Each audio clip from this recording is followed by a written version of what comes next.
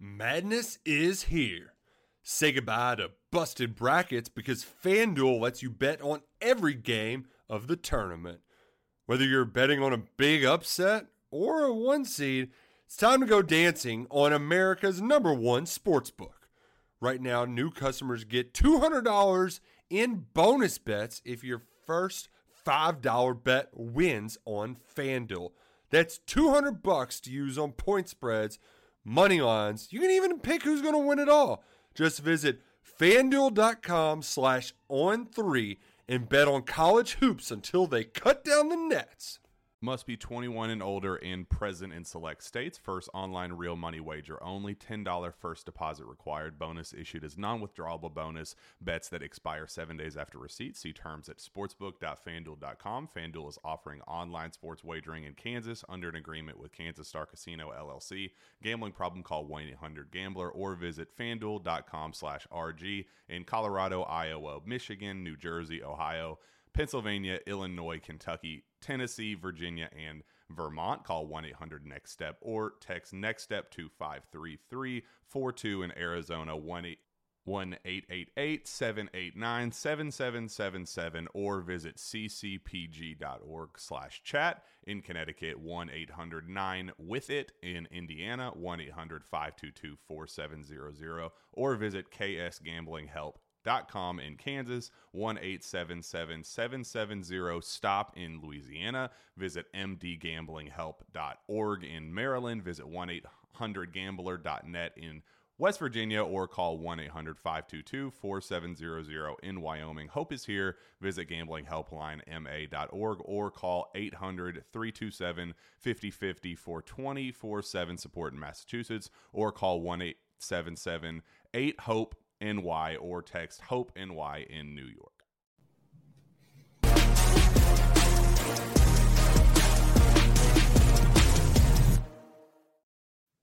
Welcome into episode 267 of the Sources Say podcast, your go-to Kentucky basketball and recruiting podcast on the growing KSR Podcast Network. Sources Say is brought to you, as always, by our good friends at Justice Dental. Visit one of their 2 Lexington locations on Blazer Parkway and Wellington Way by scheduling an appointment online at justicedental.com or by calling 859-543-0700. You can even send a text message to one of their friendly team members at the same number to ask a question or make an appointment. Now is a great time to schedule your dental cleaning. Dr. Thompson, Dr. Justice, and their team strive to provide you with good oral health in a comfortable environment. The Justice Dental team looks forward to seeing you soon. I am your host, Jack Pilgrim of Kentucky Sports Radio.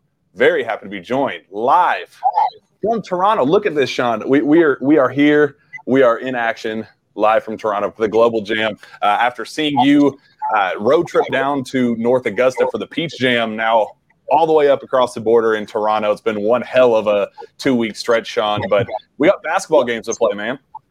Yeah, it's definitely a lot of fun. I was thinking about that today on my way back home, that this is the earliest we've ever got to look at a Kentucky basketball team, and that's really cool. Early July here, we're going to break down some games, going to talk about some players, going to recap some stuff from Peach Jam, and you're in Toronto, and I'm in Kentucky, and I wish I was there with you, but I know you're going to have a good week. I think BBN's going to have a good week, and it's going to be a lot of fun to watch these guys and talk about them this week too. So let's start, obviously, with Peach Jam first. I know everybody was waiting at the edge of their seat to just get to the bottom of what happened or what's going to happen this week in Toronto. But you were down there at Peach Jam with me. A ton of talent. We were hanging around the coaching staff and seeing some generational talent for this upcoming season, but also 25, 26, and beyond. Sean, some of your takeaways from your first Peach Jam in how many years? It's my first Peach Jam ever. Actually, I've covered. Right. Yeah, I've covered every stop of the EYBL besides Peach Jam. I always had something else going on during that time, but it was good to get down there and experience the energy in that building. And there were some star-studded matchups too.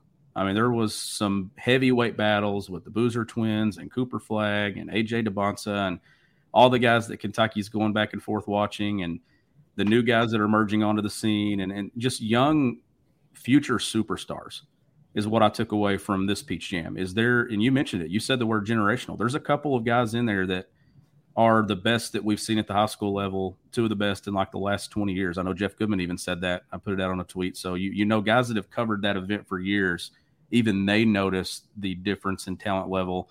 You had LeBron there. You had some Chris Paul, some other NBA guys. It was just a huge week in North Augusta. We had a lot of fun down there and got a lot of cool takeaways from it. And we hosted Cass.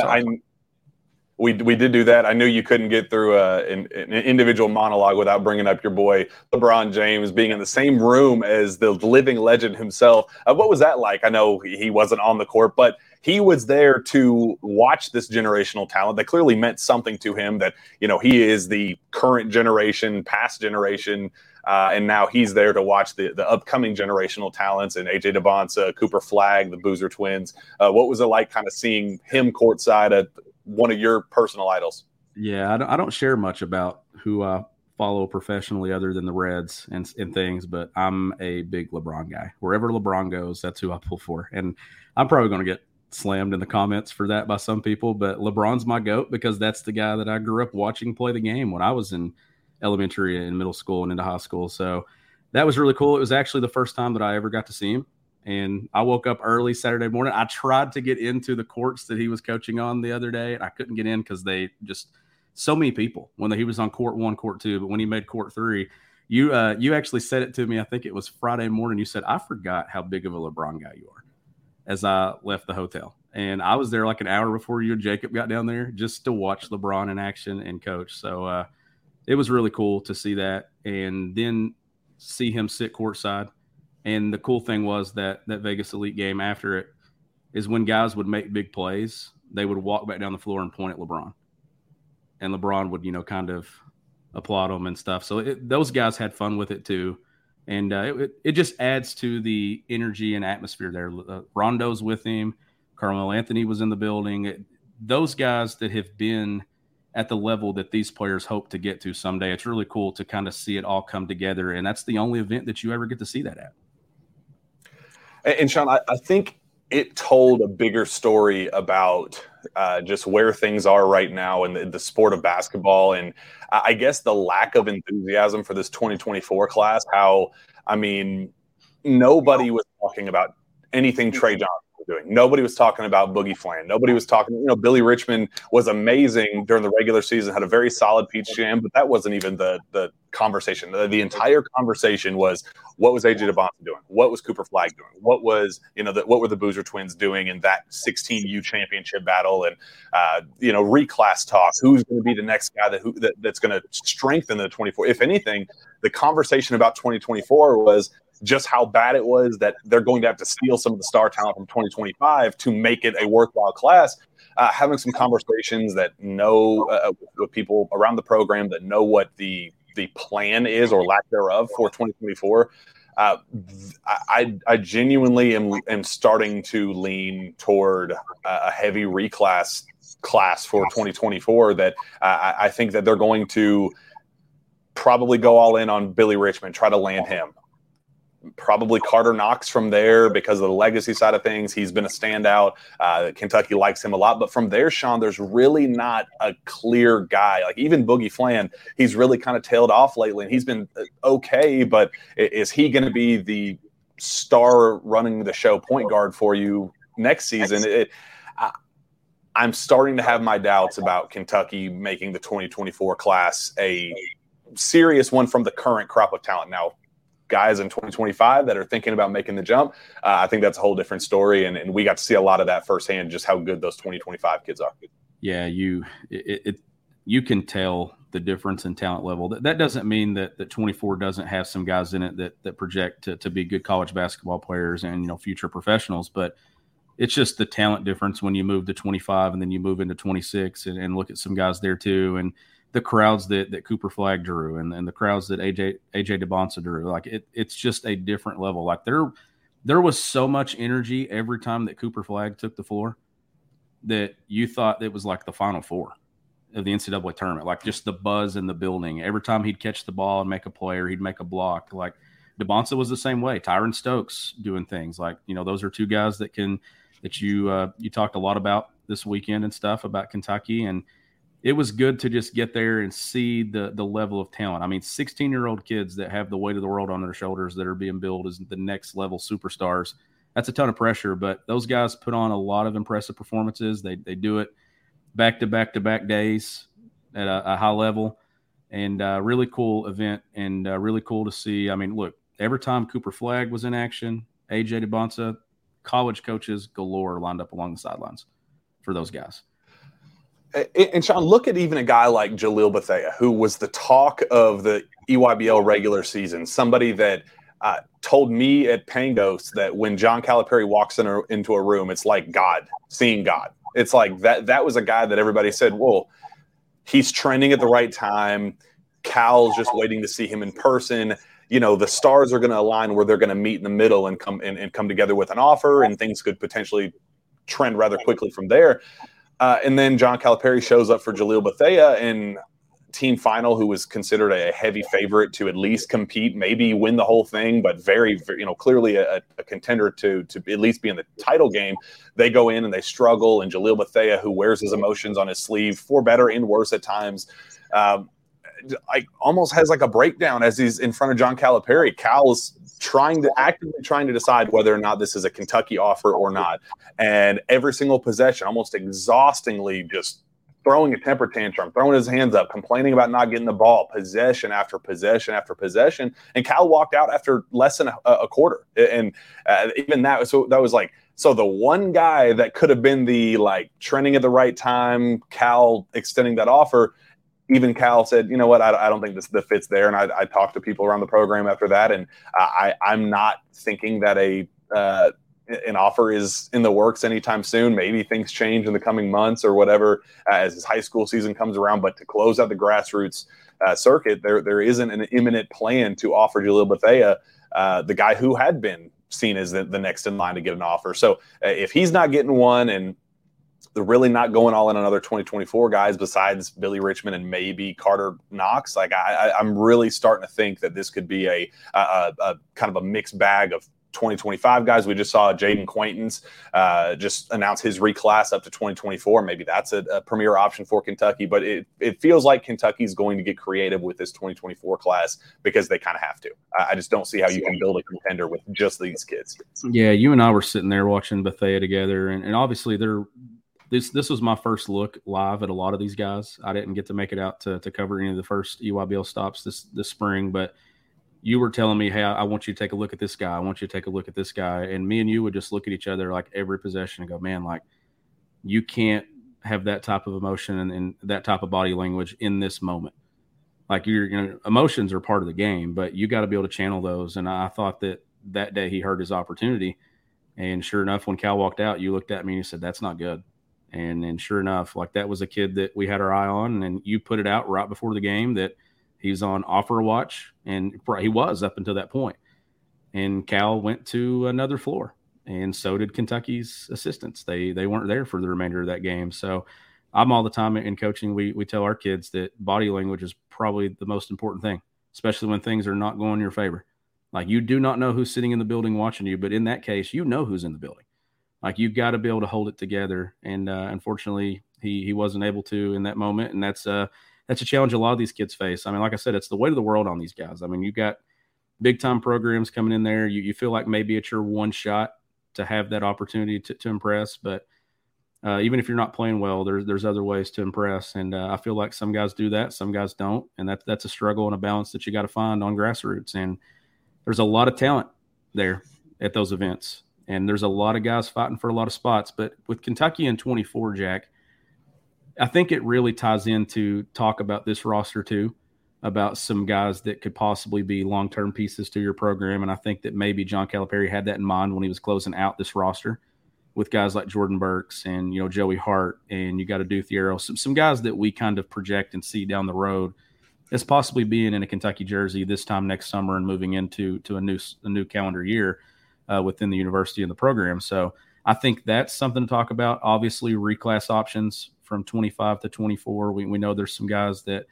we think Kentucky could keep an eye on. They've also recently extended a couple of new offers and things to 24. So you're finding it. You put it out in some notes and stuff this weekend, and I know that me and you talked about it, that there certainly will be a plan. It's going to be a collection of things happening for Kentucky to put a 24 class together. But it also could be a year where maybe they are more active in the portal than they have been the last 2 years, and they probably will have to be, depending on how many guys leave from this roster or return from this current roster that we're about to watch here tomorrow. Yeah, so Jaden Quaintance was the 24 guy that the new offer, at least in the last month or two, that he's kind of trending the right direction. He's a 24 now, announcing his reclass. Kentucky loves him. He's very open to the pro route. Kentucky is understanding of the pro route being a serious option for him. So that's one Kentucky's kind of zeroing in on and seeing where things stand there. That would be an immediate game changer in my eyes. I think if you're going to lose on Flory Badunga the way they lost on him, to replace that premier option with a guy like Jaden Quaintance would be an absolute home run. And if Kentucky's able to make that happen, props to them.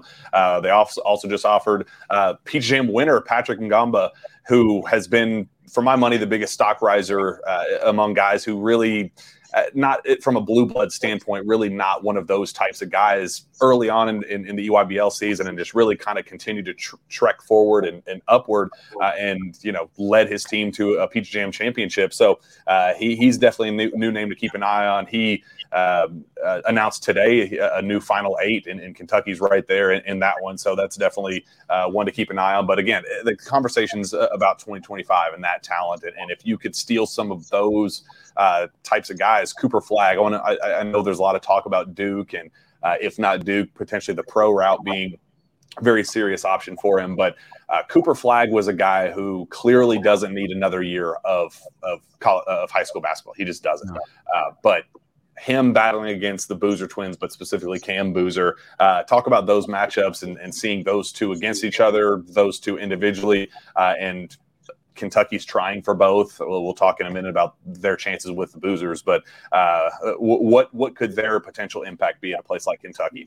It'd be significant. I mean, if you could get the Boozer twins, you get 2 for 1 there with those guys, and ended up winning Peach Jam at their level of play. So I mean, 2 winners, 2 guys that are extremely talented, and those matchups against Cooper and stuff, those were a lot of fun. I know that was one that was on TV over the weekend and stuff, where guys could see it and stream it and things, and get to see those guys in action. But I think everyone thought, Jack, that the Boozer twins were just automatically a lot to Duke. I think even us in media and anyone involved with college basketball, I'm close friends with a Duke fan.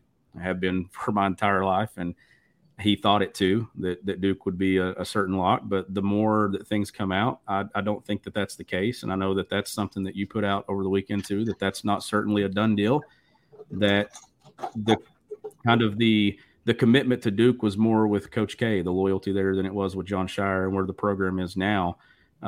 Kentucky sounds like they certainly have a chance at those 2 guys. And if you get those 2, that'd be a great start for a recruiting class, and really 2 solid pieces to build around. And would be, I don't know if you could call it an upset, like when it comes down to it, but if you're able to get a legendary player like Carlos Boozer's twin sons at Kentucky, a rival blue blood school, it would probably be a pretty big recruiting upset, because when you think of guys like that, you instantly connect onto the program that they played for.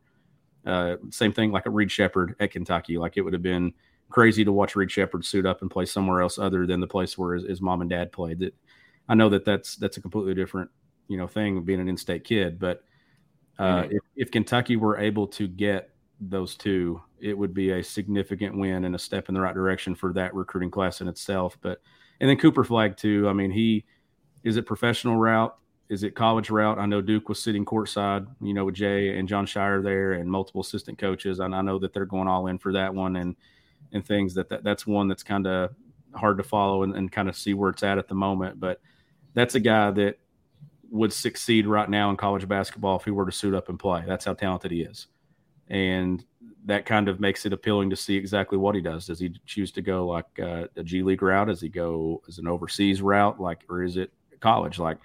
It would be good for the collegiate game if these guys were to play college basketball together. That's the thing. Whether they go to Duke, Kentucky, Carolina, it would be a good thing for the collegiate game to see those talented players play a season of college basketball before pursuing a professional career. But look, Kentucky's going to be right there and trying to go, blow for blow for these talented pieces. And there's a lot of talented guys coming up after 24 when you get into 25 and 26. I mean, it's loaded. And I want to make it clear, because I put it out there that the Boozers are considering Kentucky, and I do think that they're going to get a visit to Kentucky is going to get a visit from them. There was I talking to Kentucky back in January. They specifically said, I mean, we might kick the tires on that, but we know it's a lost cause. We're not going to go. We're not going to get the Boozers. So it doesn't make any sense for us to waste our time. So there was an understanding of they're a lock to Duke conversation that was very apparent and clear. Since then, however, they have decided to ramp things up, and for one reason or another, believe that they are right there in the thick of things. And I do think that that's something to keep a very close eye on. And yes, as you said, Sean, what I've heard, and this did not come from Kentucky, this came from national agent side of things and other schools that are trying to get in the mix, and people associated with the Night Riders AAU program, and in a bunch of different areas that say their excitement level when they got this Kentucky offer, Sean, was night and day difference from when Duke offered. That Dad's loyalty was to Coach K. That's where the relationship lied. And now that, John Shire came 10 years after Carlos Boozer came. It's not like he has this, close relationship with him. It was directly a relationship with Coach K. Now, me saying that Kentucky is in a sneaky, strong spot for the Boozers and that they are competing for the Boozers does not mean that it's a lock to Kentucky and they hate Duke and they hate John Shire. Like, that's not the case. And there is still a very obvious chance that they end up at Duke. That's not what I'm saying. But there were way too many people that know this recruitment infinitely more than I do, making it very clear that these kids are not a lot, they're not talking behind the scenes about Duke. They're not a secret pledge to Duke. They're not like, there's not this excitement about the Duke program that you would expect for Duke locks.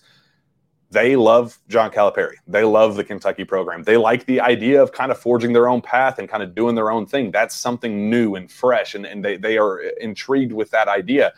There is a very real chance that they end up at Duke, but there's also a chance that they do their own thing and end up at Kentucky, and that's why it's worth noting to put that out there. When John Calipari is courtside with Orlando Antigua and Chin Coleman and other representatives that matter in this world, that they're not wasting their time. They're sitting there for a reason when they did not do the same back in January. Like, there's a reason why they're sitting courtside. It's because they have received the same intel that I had, that these kids are open to listening, and really that's all that matters. If they think they got a shot, then we'll see what happens.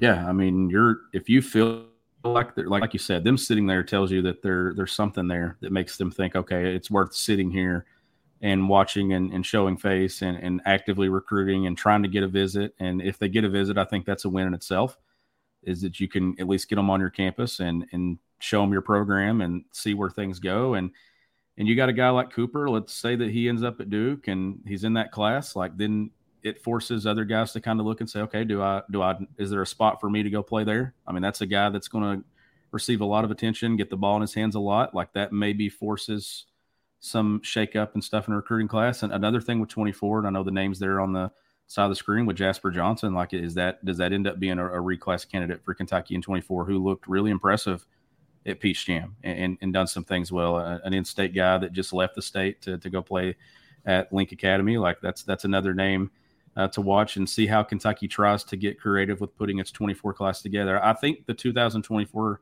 makeup of recruiting will look significantly different than what Kentucky just did. Took a lot of freshmen. I don't think you're going to see as many freshmen on the roster a year from now. I think you're going to see some portal pieces added. You're going to see some returning pieces, but you will still have some freshmen. There'll be some reclassifications. What happens with Sompto? I don't know. Like, does he stick in 24? Does he end up making it to this roster? Like, I don't think you can close the book on any of those things yet until we probably get midway through the year and see, or at least get to August. I think getting to August is probably the first thing with him, and then seeing where it goes from there. Kentucky fans will actually get a look at him pretty soon too and get a chance to watch him play. Yeah, that's going to be really cool. But before we move on to Global Jam and why we're here in the first place, AJ DeBonsa, that's a name, and I guess we'll tie that in with Tyron Stokes. I've heard from numerous places that Tyron Stokes is somebody that grew up in Louisville, likes the Kentucky program a lot. Kentucky is in love with this kid and just believe that he's a college-ready player right now, and that's definitely a name to keep an eye on. He's in the class of 2026. AJ DeBonsa is a 2026 prospect who every tie to Terrence Clark you could imagine, idolized him, considered him a cousin growing up and living in the Boston area, plays for the same Expressions Elite program that Terrence played for. And I talked to him extensively down at Peach Jam about just their relationship. And it's the same people running that recruitment that Terrence Clark did. There are a lot of ties. It's not a done deal. I mean, this is, again, up there with Cooper Flagg as a generational talent, one of the best in the world right now. That's a kid that Kentucky knows the connections, and they're going to try to take advantage of that. Now, they're playing together at Prolific Prep this upcoming season, Tyron Stokes and AJ DeBonsa together. Is there a chance they could both reclass up to 2025? Physically, they're able to. I've been told that AJ is on the right track academically and could make that happen. I've been told that there are a couple hiccups to get through for Tyron Stokes to make that a possibility, that it's not completely ruled out, but it would take a lot of work in short time to make that happen because he is behind right now. So it's just one of those deals that I think Kentucky is in a very solid spot with both of them. And it's an amazing thing because they're top 3 in their class, regardless of when they play college basketball. But it may be a 2025 thing for AJ DeBonsa and 2026 thing for Tyron Stokes, Sean. But I do like Kentucky's chances for both of them. And the cool thing would be those two being together. It gives Kentucky an opportunity to recruit them together. You get looks together. That's something that you can pitch. And those are two talented guys that we watched go up against one another. And it would be really cool to see them play together at Kentucky and in college basketball. But the guy that you mentioned there, AJ DeBonsa, that of all the guys that you wanted me to watch at Peach Jam, that was the guy that you were like, you have to see this kid play. And you said it multiple times. And when I finally got to, you were texting me midway through the first half. You're like, so what do you think? Like, that's how good this kid is. Like, he's legit. Like, he's so much fun to watch. Does a lot of things well on the basketball floor. And another one of those guys that just you can throw the word generational out there. And you saw the picture of him and LeBron kind of surface over the weekend, and LeBron sitting there courtside, for that matchup. And really cool to see just how talented he is, even though he's young. Like, man, he is so much fun to watch. And if he were able to put on a Kentucky basketball jersey here in a year or two, like, goodness gracious, you talk about a guy that fans would love to see. Like, that's an elite talent that projects to be possible superstar level as a professional. Like, he has the makeup and the build to do that. Yeah, absolutely. Let's move on. I know there are fans that are very, very much on the edge of their seat trying to just get excited for Kentucky basketball. And we get games starting literally at 1:30 tomorrow. Sean, the Global Jam starts. Kentucky set to take on Team Germany. Very interesting matchup. I don't recognize any of the individual names, but we're starting to get some buzz and some scoop and some conversations about what this team's going to look like, what their offensive identity is going to be, and kind of reasons to be excited about this group. And you're well aware of some of those rumblings and kind of, your own behind the scenes look at what this team is. And Sean, I'm excited for you to kind of use this platform to share what you know and why you might be more excited today and in the recent days than maybe a week ago or a month ago, even, about this team.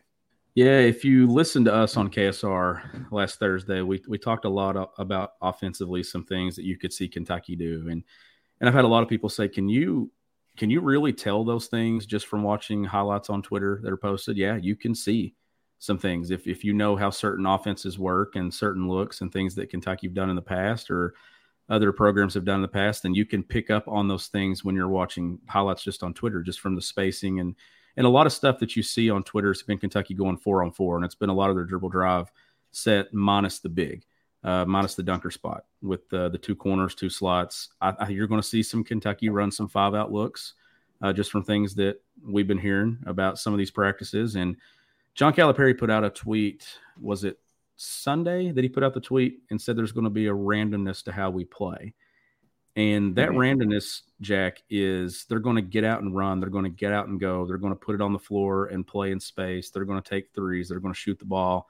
It's going to be an up-tempo style of play. That's what he means by randomness, a randomness to their game. And playing random, I think, is going to be for this team as early on as it is. It's going to take some of the pressure off of maybe having to execute sets, because we know that they don't have a ton of stuff in. There's no way.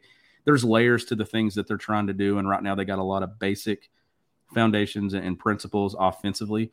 But you're going to see guys putting the ball on the floor, getting a ball by a defender's hip, beating a man off the bounce, taking open threes, and you're going to see Kentucky play in space more than they've played in the last couple of years. I don't think you're going to see a lot of post-ups.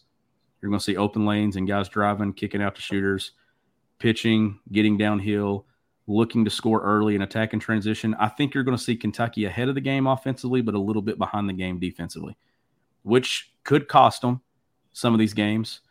But it's going to make for an exciting week of basketball, and I think you're going to come out of this. Now, if they go in tomorrow and they post up first possession and there's two bigs in the lane, I'm probably going to lose my mind, because everybody's going to think I've just completely just lost it and have no idea what I'm talking about. But I can assure you, you're going to see a different look offensively, and just the makeup of this team, the way they can do things. It's going to be exciting, and I can't wait till we actually have some video of it, and then everybody else can then see what I'm talking about. And then I can actually point to, okay, this is what I meant on KSR a week ago. This is what I meant by some get action. This is what I meant by maybe some zoom, some stuff that Kentucky's going to do. And they'll have some quick hitters built in. I think most of them will be for Justin Edwards. I think that's going to be probably the toughest assignment for any of these teams in Canada to have to match up with, because he's a guy, Jack, that he can get downhill in transition. He can knock down open shots. He can finish with either hand near the rim. He's not like athletically, he's not going to be a guy that's just going to climb on you and dunk on you every single trip. He has the ability to do that. But from what he could be in July to what he could be in March, I think you could see his game be polished more offensively. And to me, he has probably the highest offensive ceiling of anyone on this team. Yeah, and I think a big part of that is when Cal talks about randomness, and you know, we know that they're running four out, 5 out, and you know that Justin Edwards is, you know, one of those small ball 4 options, and the way he has that true 1 through 4 ability as a grab and go guy, that he's going to grab a rebound and initiate the offense. And the flexibility, and again, the randomness that creates, because, you know, that creates a sense of panic for the defense, whether it's like, okay, now you have a 6'8" versatile long forward that is supposed to be, you know, on the block posting up, or you know, at the corner as the 4, and you have him initiating the offense and letting everything else run around, you know, elsewhere. Like it creates a sense of panic and chaos and randomness that plays to Kentucky's advantage. Where I remember there was a quote that Marcus Smart, I'm a Celtics fan, and Joe Mazzulla like prides himself on random basketball.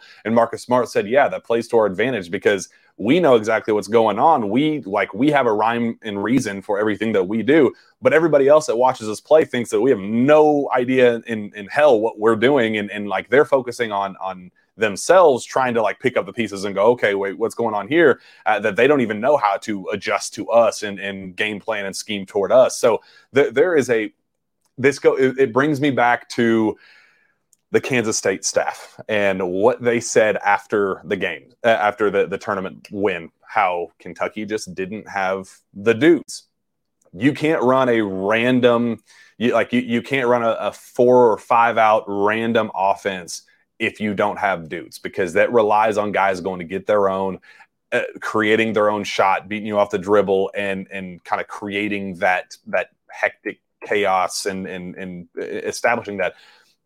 You don't have that unless you have dudes. And the reason why I think Cal is so confident in saying, go play, I think is because he's that confident in this group. And I am growing more and more confident in learning what we're learning. And I think as we see this week, especially the backcourt, continue to hear good things about Rob Dillingham and his adjustment, and how he's really kind of taken out the bad habits that he had before developed at OTE kind of had to do in that camp style kind of setting, that he's kind of buying into the structure and the team aspect of that and kind of bringing out the best traits of him as a pure bucket getter, dynamic scorer and creator, while also playing off of what DJ does best as a downhill attacker and finisher around the rim and getting paint touches, while also playing complementary basketball to Antonio Reeves and complementary basketball to Justin Edwards. There's a lot to be excited about with this group.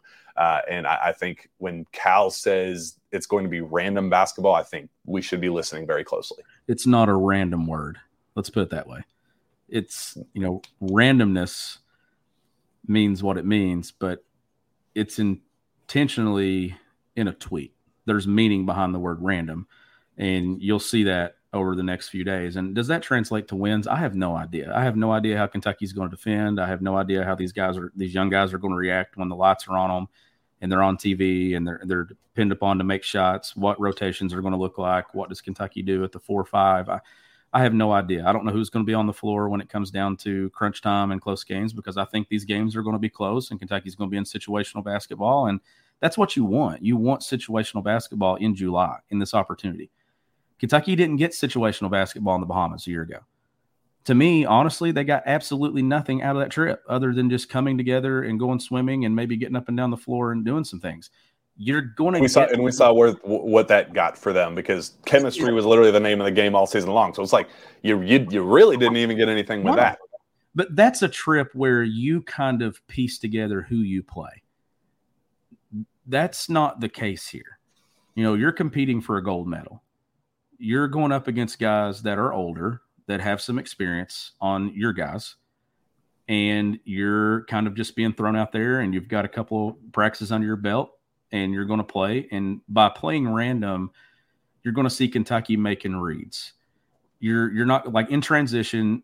The one thing as a coach you don't do is you don't, like, when you're coming down, you got your secondary break, you got your primary break, you got your things you do, but you're playing random in transition. You're making reads. You're getting to the basket. You're making a read. If your defender's turned his head, you make a back cut, things like that. You're going to see Kentucky getting some things offensively out of transition that is random. Then you're going to see Kentucky initiating the dribble drive and getting it started out different ways. Traditionally, that would be the slot to slot, where they would drive and pitch and get downhill, or they would drive to the corner and pitch it and loop and things like that. You're going to see some ball screen to initiate this offense. That's something that has moved into dribble drive in recent years. It'll be a ball screen with Ugo coming to get it, and then Kentucky goes straight into dribble drive motion. Like, that's going to be some ways that you're going to see Kentucky initiate this offense and get it started. You're seeing some get action with Ugo coming there. That means we're throwing it to the big, and the guard is immediately following it and getting the ball back off of that handoff and then right into something else. Does Kentucky get into its dribble drive doing some things like that? That's the stuff that's not random.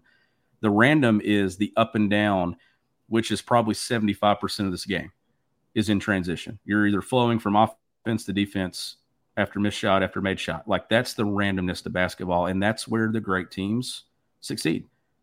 And I think you're going to see Kentucky do a lot of that. It's going to be exciting. It's going to be an up-tempo style of play. I'm interested to see what Kentucky does defensively, and like we know they're going to play some man-to-man, but have they, are these guards really that good? Because if they are, then you're getting plenty of practice defending them in practice every single day. And I think, too, that John Welch is probably fundamentally done some things. And like, we raved about the addition to him to the staff a week ago.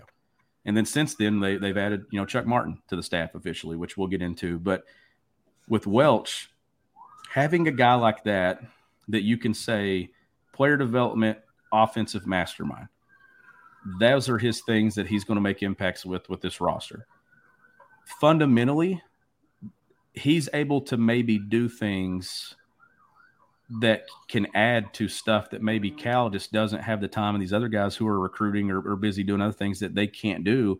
I think you're going to see a more fundamentally sound Kentucky in the dribble drive than maybe what we saw 4, 5, 6 years ago when it was a primary part of what they did offensively. The guys eat up space and take some of that gap away and receive passes sooner to get downhill sooner. You're going to see some creative stuff from Kentucky, and I think it's going to be enough to get people excited about what it can be when there's 30, 40 practices under their belt instead of just maybe 4, 5, 6. That's it's going to be a small sample size, but enough excitement that do not get caught up in the wins and losses. Pay more attention to what is going on the floor, because I think it's going to look more exciting and better than what it did 5 months ago.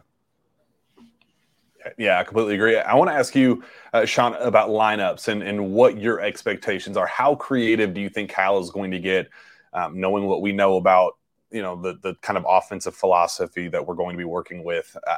How do you think that's going to play into, do you think we are going to see a lot of Justin Edwards, Trey Mitchell front courts? How much do you think I feel like the one X factor here with all this is Ugo, and just kind of if you're going all in on versatility and shooting at every position and maximizing spacing and shot making and play making, I feel like Ugo is the odd man out in that regard. But there's still a role for him on this roster. He's going to, and it's going to be a big one. Like I'm interested to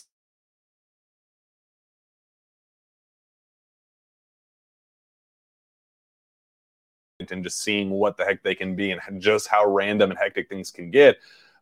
Or do you think we're going to see, God forbid we get double big lineups? I'd really prefer not to do that. But how creative and tricky do you think Cal's going to get with the lineups?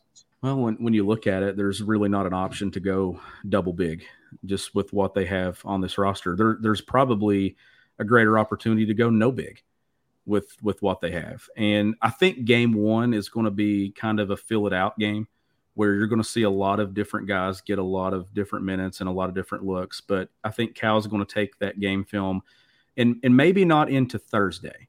I think the biggest transition is going to be from Thursday to Saturday, where they've got 2 games of film, 2 games, and you're talking, how is it 40 minutes? Is that the makeup of the game that they're playing? I think so. When it comes to believe so, yeah. Quarter length. So then you're going to have 80 minutes of basketball under your belt, and then you will see, I think, Cal settle in on whatever rotation has been the best in those 2 games.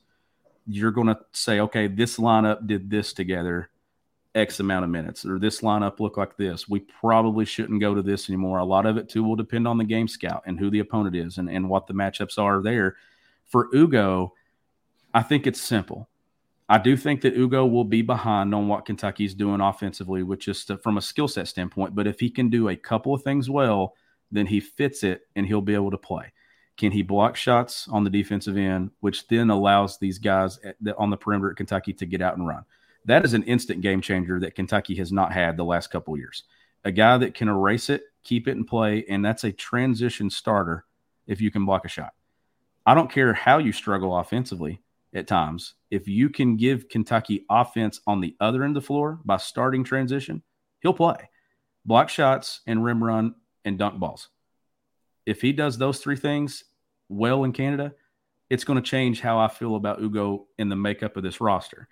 If he struggles in those areas, then I start to think that, okay, now what do we transition into between now and October? But that's why you're doing this trip.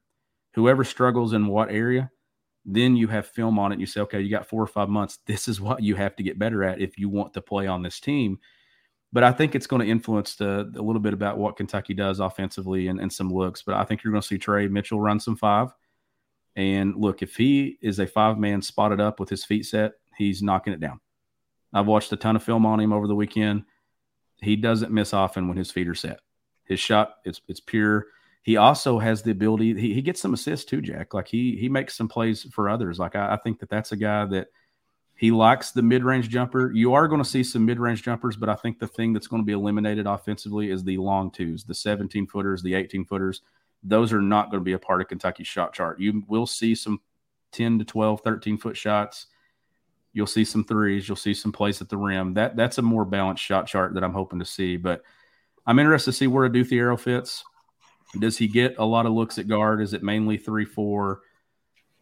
Starting lineup projections, though, I'm going to give you mine, then maybe you give me yours. For game 1, I think you're going to see DJ Wagner, Antonio Reeves, Justin Edwards, Adou Thiero, and Ugo. That's your 5 for game 1. You won't see Trey Mitchell. Ooh. But game 2 will be significantly different. I think you're going to see a different starting lineup the first couple of games. But that, to me, is game 1. You start Reeves, who's been in your program. Adu and Ugo, I think you reward them being in your program. And then you go with DJ and you go with Justin. But I think that lineup looks significantly different if Kentucky gets that gold medal, bronze medal game on Sunday. Yeah, the loyalty is there. And remember, every game in the Bahamas, Cal went out of his way to put together random starting lineups. It was a different lineup every game. So I feel like we'll learn more like who's starting in the second half or who's maybe closing the game more so than who's actually starting, because I do think that there's going to be something to be said about Cal just kind of throwing stuff against the wall and just seeing what the heck happens. But man, I am so intrigued with the idea of that 4-guard lineup, just seeing what the heck you have with that Rob Dillingham at the 1. I really want to see him kind of take control and let him rock out a little bit. Like I want to see him at his like if you're going to be random, there is no more random human being on planet Earth than Rob Dillingham in terms of a basketball player. Like he's the epitome of random. So if you're going to do that, I feel like you got to embrace it. So I'm going Rob at the 1, DJ at the 2, Antonio Reeves at the 3, Justin Edwards at the 4, and Trey Mitchell at the 5. At least one of the games. Give it to me at least one of the games while we're up here, because I think that's going to be the lineup that gives you everything you're looking for in an offensively modern offense that fans have been craving. I think that's going to be the 5-man group that kind of sets the tone of what this team can be offensively and kind of raises the bar expectation-wise of what it can be. It's true positionless basketball. It does not matter with that lineup. You got multiple guys that can get you initiated into your offense. You got multiple guys that can shoot the ball and take it off the bounce and do some stuff. Can that lineup rebound? I think would be the biggest question. Can they defend their positions? But it gives you an option there. I think Kentucky's going to be able to switch. Like John Calipari's best teams defensively, they've had 2 things. They've had the elite rim protector on the back end, which means then your guards, and that's the thing that was missing the last couple of years. Kentucky would get up and pressure the basketball, and Kentucky was not good at guarding the basketball. Like that defensive breakdowns late in the year, guarding the basketball hurt Kentucky the last 2 years in the NCAA tournament and in the SEC tournament. If you can't contain the basketball, you better have an eraser on the back end. If you have that guy that can do that, Jack, then it gives the other 4 guys on your team, it gives them a boost of confidence to pressure the basketball. And it's actually okay if you do get beat, because then you're funneling it into your big and your rim protector. You almost want them to take the shot. Can Ugo be that guy? If he is that guy, I think we have a completely different conversation about what Kentucky does at a starting lineup in November. If he becomes that guy, he plays because Cal said what? Mm-hmm. My best teams block shots. Block shots, yep. And that kind of gives it away. But to me, the lineup that you just threw out is true positionless basketball on the offensive end of the floor, but it's also the same on the defensive end. You point switch a lot of stuff, and those were some of Kentucky's best teams. Shot blocking and the ability to switch 1 through 5. Or at least a guy like Justin Edwards, to me, I know he had a knack for getting some steals and putting himself in situations to get fast break opportunities in high school. That needs to now be a lockdown defender with his frame and his length. I think that's an area where you could see him really take his game to the next level, Jack. And if he does that, then I think he solidifies himself as one of the better players for sure in that draft a year from now. If he becomes a complete, total player all around, a great on-ball defender, a guy that gets in passing lanes, but can also do it at 3 levels on the other end offensively. Look, this is exciting. I love that we're talking about this in July. Like, this is so much better than Kentucky's got 7 scholarship players, or they're even going to get to 8 and 9. Like, look, it's exciting that we're here. I think you see excitement in the comments of this show today. And Sources Say is going to be right here taking you through this entire trip. And we're going to have a blast. Whether Kentucky goes 4-0, 1-3, 2-2, whatever it is, like, I'm choosing bigger picture here. If Kentucky loses tomorrow, there's not going to be a ton of negativity from me, because I'm pulling apart the positives of what I see from this trip, because I don't think you get caught up in the negatives here. There are no negatives to playing basketball in July. That's my message to every single person watching these games tomorrow. There are no negatives to what happens tomorrow on that floor. It's only positives. It does not matter. What matters is these guys are getting a taste of it. They're getting their feet wet. They're excited to play. And Kentucky basketball is on your TV screen in July. You haven't said that before. That's exciting. I sure do love it. And we before we kind of start wrapping things up, you brought up, kind of just throwing Ugo in and just seeing what, like, this is a win-win situation for him no matter what. If he goes in and struggles as all get out, and he's not that, last year he was very, very strong as a help side shot blocker and a dynamic rim running threat who capable of catching lobs and throwing it down, but really limited elsewhere. Not great in face guarding situations, really not great at anything outside of 2 feet offensively. So if he hasn't taken that jump that I think Kentucky really does need, it at least puts Cal in position to say, okay, step one, there's a clear blueprint, Ugo, of what you need to do. Look at the way you played against grown men. These are going to be the type of talents that you play in the SEC this upcoming year. This is what you have to work on. It's going to be clear as day. You're going to have all the film in the world to work on. Like this is going to be a perfect opportunity in that front. Step two, if it's too much and it's very abundantly clear that you need something else, you need more help, you also have the Santo Cyril as your kind of in your back pocket. If he was close enough to walk in May, he's clearly close enough to be able to graduate and get on campus at some point, January at the absolute latest, to contribute for this team. That'll give you, Aaron Bradshaw some time to get his feet wet, and maybe even give Ugo some more time to get, whatever the case is, you have that in your back pocket if necessary. And if things go really, really south, then you also have the August, transfer portal deadline with grad transfers. Cal brought that, mentioned that by name. And again, I even heard more talk about, like, in case things get crazy in August, we'll see what happens type talk in this past week. So I don't think that's something they're completely ruling out quite yet. And I think that's why this week is so crucial to just see what this team is. If you got to make a move, there's still a little tiny window to make a move. And I think that's something that Cal has in his back pocket. And I think that's why he's so excited about just what this team can be and this opportunity more than anything. It's the perfect time to just kind of throw stuff out there, see what's working, see what's not working, see what's never going to work, and adjust on the fly from there. And I think that's going to open up the door for some creativity, maybe with roster moves or with lineups or whatever is necessary from there. I think this is the perfect timing more than anything. Playing games July 12th through July 16th.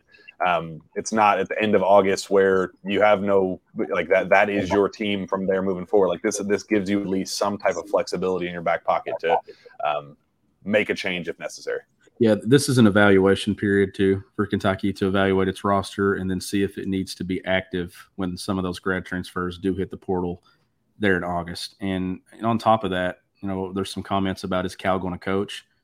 I fully expect John Calipari to coach every game on this trip, and he said it. Now that they're wearing Team USA on their chest, I think it's different than just going to the Bahamas and playing some meaningless games just to see where you're at. But I think that being Team USA, I think in competing for a gold medal and gold there, I think you're going at it with a different approach representing the United States. I think that probably brings out the best in Cal, and is, as young as this team is and stuff, I think it's important for him to get out there and get acclimated to them and them get used to him as well. But the thing you saw them put out on Twitter yesterday, Cal had a grin on his face and there's energy and excitement. I hope that he stays that way throughout this entire trip. Like, don't get screaming Cal. Don't get over animated Cal. Like, I want Cal coaching hard, but I want a positive approach to it because, like I said, you got to see the big picture here. Is it going to be frustrating if Rob Dillingham goes in the game tomorrow and he takes a couple of fourth shots? Yes, and there's probably going to be the Twitter feed screaming, get him out of the game. And Cal will get him out of the game. But I think that finding positives even when there's negatives is probably the motto this week that I'm going to. I'm finding nothing but positives on tomorrow's episode of recapping. And then we'll kind of take it all at the end of the trip and say, okay, these were the negatives here.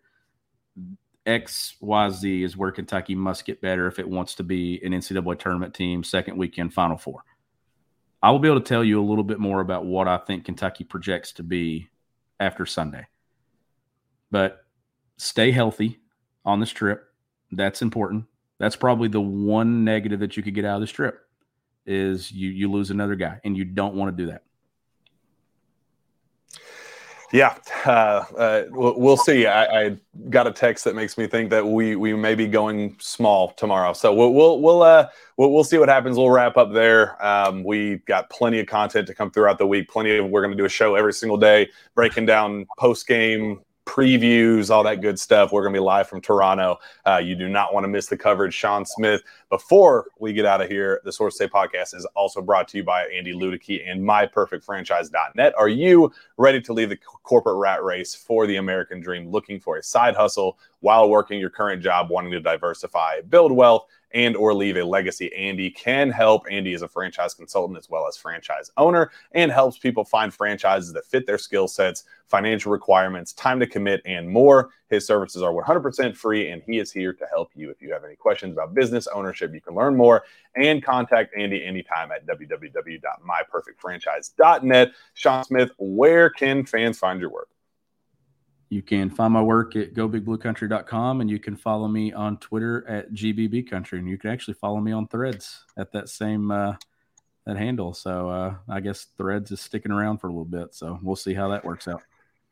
That was a whole other mess in itself, getting down to Peach Jam and watching that absolute chaos unfold in real time was just absolute insanity, but I'm here for it. You can find me on Twitter as well at Jack Pilgrim KSR. Same thread on Threads if that's what you're interested in. But find me on Twitter on whatever email as well. jpilgrim@KentuckySportsRadio.com. That will be back tomorrow for the Jam Pack Sources Say podcast, a post game edition of the sort. Hopefully breaking down a big win to start out 1-0 up here in Toronto for the 2023 Globl Jam. This has been the Sources Say podcast. We will see you then.